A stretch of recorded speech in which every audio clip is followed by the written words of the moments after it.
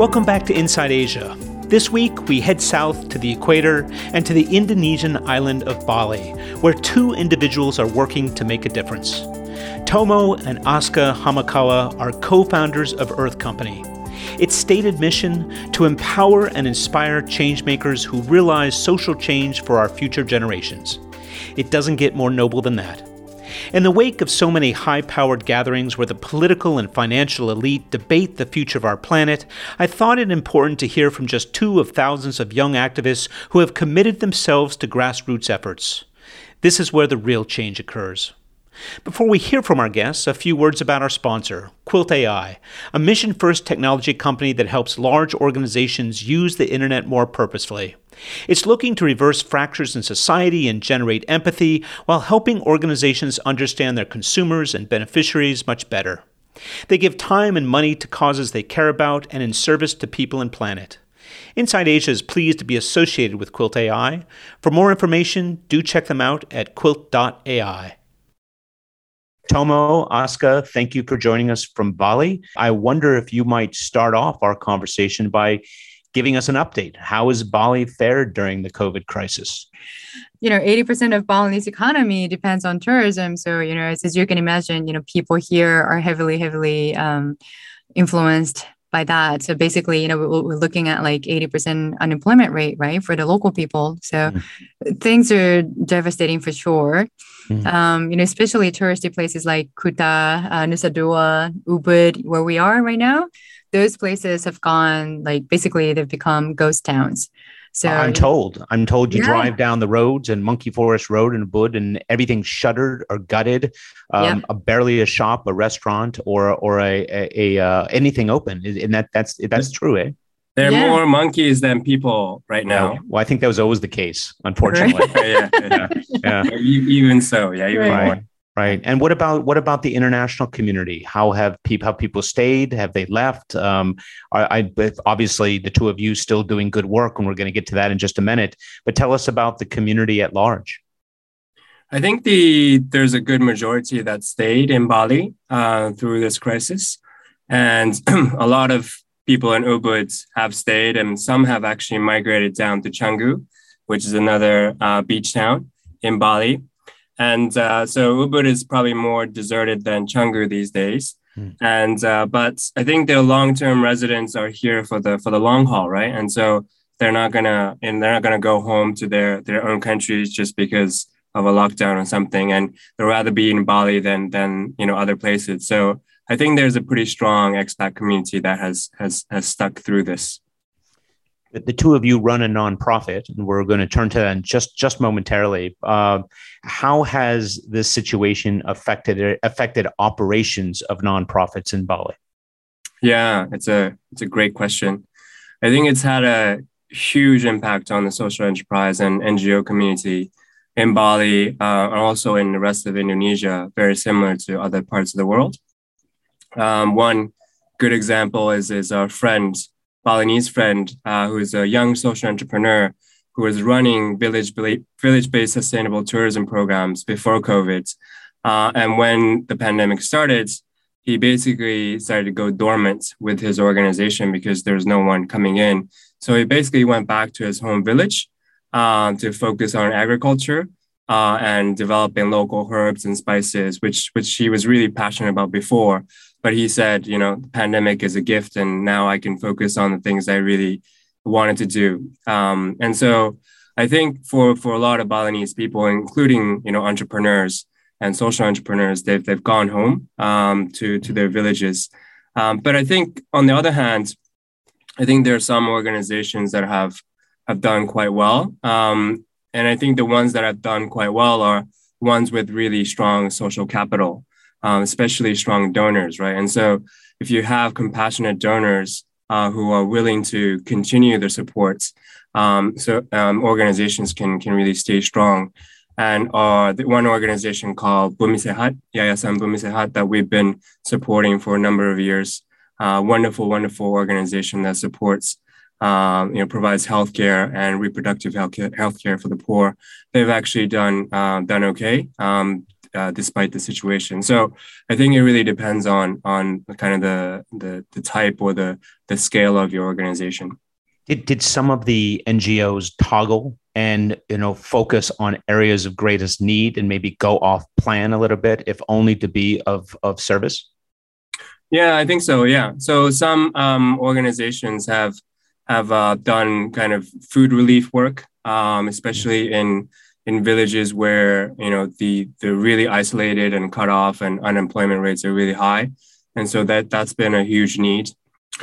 I think there have been many attempts at trying to create an economy, especially in Eastern Indonesia, that follows a different path from the kind of conventional development path. I can think of places like Sumba, which was actually identified as a place of renewable energy. And, it's a sizable island, but it's manageable. So they wanted to go 100% renewable energy for that island. And I think they've made progress, but also, faced challenges. I think Bali is a really unique island in many, many ways. And economically, it heavily depends on tourism. And I think it's hard to replicate that in other parts of Indonesia. There was one initiative called the Bali Pledge that was started last year, actually just after the pandemic started. And it was actually modeled after the Palau Pledge in the country of Palau. And basically Palau, I think a few years ago, started to require visitors to sign, basically make a commitment to say, I will be responsible environmentally, socially when I visit the islands, right? Mm. And so a lot of people came together and said, well, let's do something similar for Bali. And so that we encourage or even enforce visitors to be responsible tourists. And I think there are a lot of barriers to make that happen in Bali. Bali itself is not a country, so you can't enforce that just at the Bali airports. And it's also Bali is a huge economy with a huge population, and so I think the implementation has not gone as well as some people hoped. But I think that was a really good intention to basically rebuild in a much different and better way. Oscar, tell us about your organization, the Earth Company. Sure. Yeah. So Earth Company is an organization, nonprofit NGO that we founded back in Japan 7 years ago, back in 2014. And as soon as we founded the organization, we actually moved to Bali. Tomo was working for another NGO at the time, part-time. And so, we moved here and we've been here for 7 years. So what Earth Company does is basically we do three things. The main thing, the flagship program that we do is we're calling it Impact Hero Support Program. So we select one amazing, exceptional, one-of-a-kind change maker per year. In Asia Pacific region. And that one person we support for 3 years. If you were to explain to the listeners Earth Company's agenda, what problem are you trying to solve? Earth Company is trying to create regenerative futures for the world. And we live in a degenerative world, unfortunately. And I think we are in a degenerative world that's trying to become more sustainable. But I think beyond sustainability, there's circularity and also regeneration. And I think regeneration is the final goal for us as a community, as humanity. And regeneration for us means that the people and the world and the environment have a positive impact on each other. Are these ideas you've had over many years, or have these ideas been enticed by virtue of living in Bali, which certainly is a circular culture? Does Bali have something to offer the world in that respect, given that it is multi-seasonal, that it's always thought about, management of water, management of resources, the farming techniques have always been very thoughtful and considered, while everyone's buzzing around with their technology solutions and their highfalutin, financial ideas, and World Bank and IFC saying we'll get behind that. Is there possibly at the end of the day, an opportunity to demonstrate on the ground in a petri dish fashion what works and what doesn't, so that we can start to actually execute on these ideas. I mean, I think Bali itself is a very unique context, and a lot of people refer to this concept of Trihita Karana, right? The three harmonies. And it's harmony with the gods, harmony with nature, and harmony among people. And I think this has had a conscious and unconscious effect on us over the years. And I think the concept of harmony is super crucial in these times right now, especially in relation to our relationship with the environment and also among the people.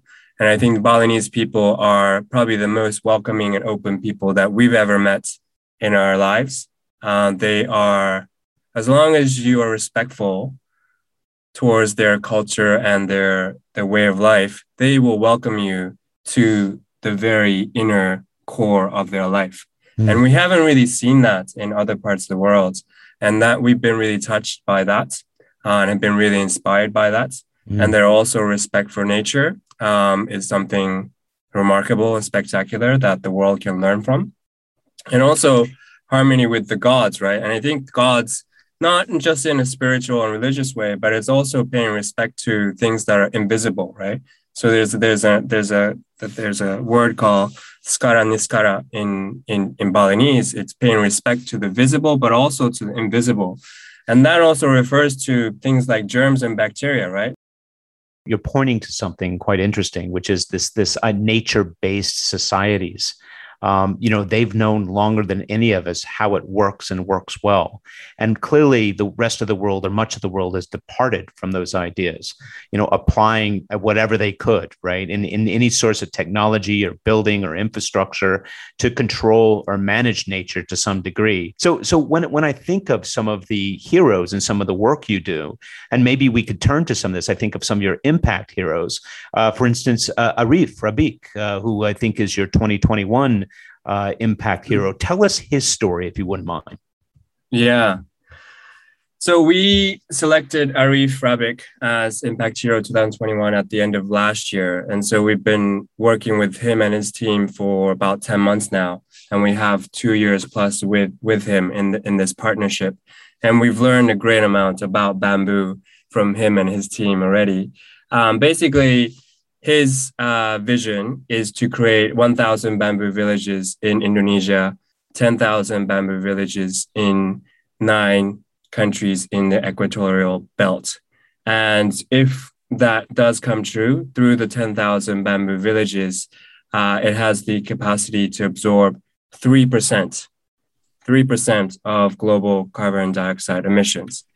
Is there an opportunity to generate carbon credits on the back of this? Is that part of the plan as well? Yes, certainly. That's in their plan. There's, as you know, there's a lot of interest in among companies who want to offset their carbon emissions. And so the demand for carbon credits has never been higher now. And so he is trying to basically do this at scale so that he can get his work certified and also to be able to sell carbon credits. And very briefly, give us a flavor for some of the others that have been selected in recent years. It's not just environmental, is it? Bella was the very first impact hero that we selected, and we actually founded this organization for her so that we can support her. I've actually known her for a very long time. I went to school with her in Hawaii. I was in grad school. She was in college, undergrad at the time, but she's 10 years older than me. And she was telling me all these stories about her life back in Timor-Leste, where she comes from. So, Timor-Leste is a small country surrounded by Indonesian islands, but it's an independent country at the moment. But when she grew up, it wasn't independent. It was invaded by Indonesia. And I think she was around 3 years old when Indonesia invaded that country. And, she had so much, oh my God, so many experiences that, we can't even imagine. She was sold to the Indonesian military by her own father for $5.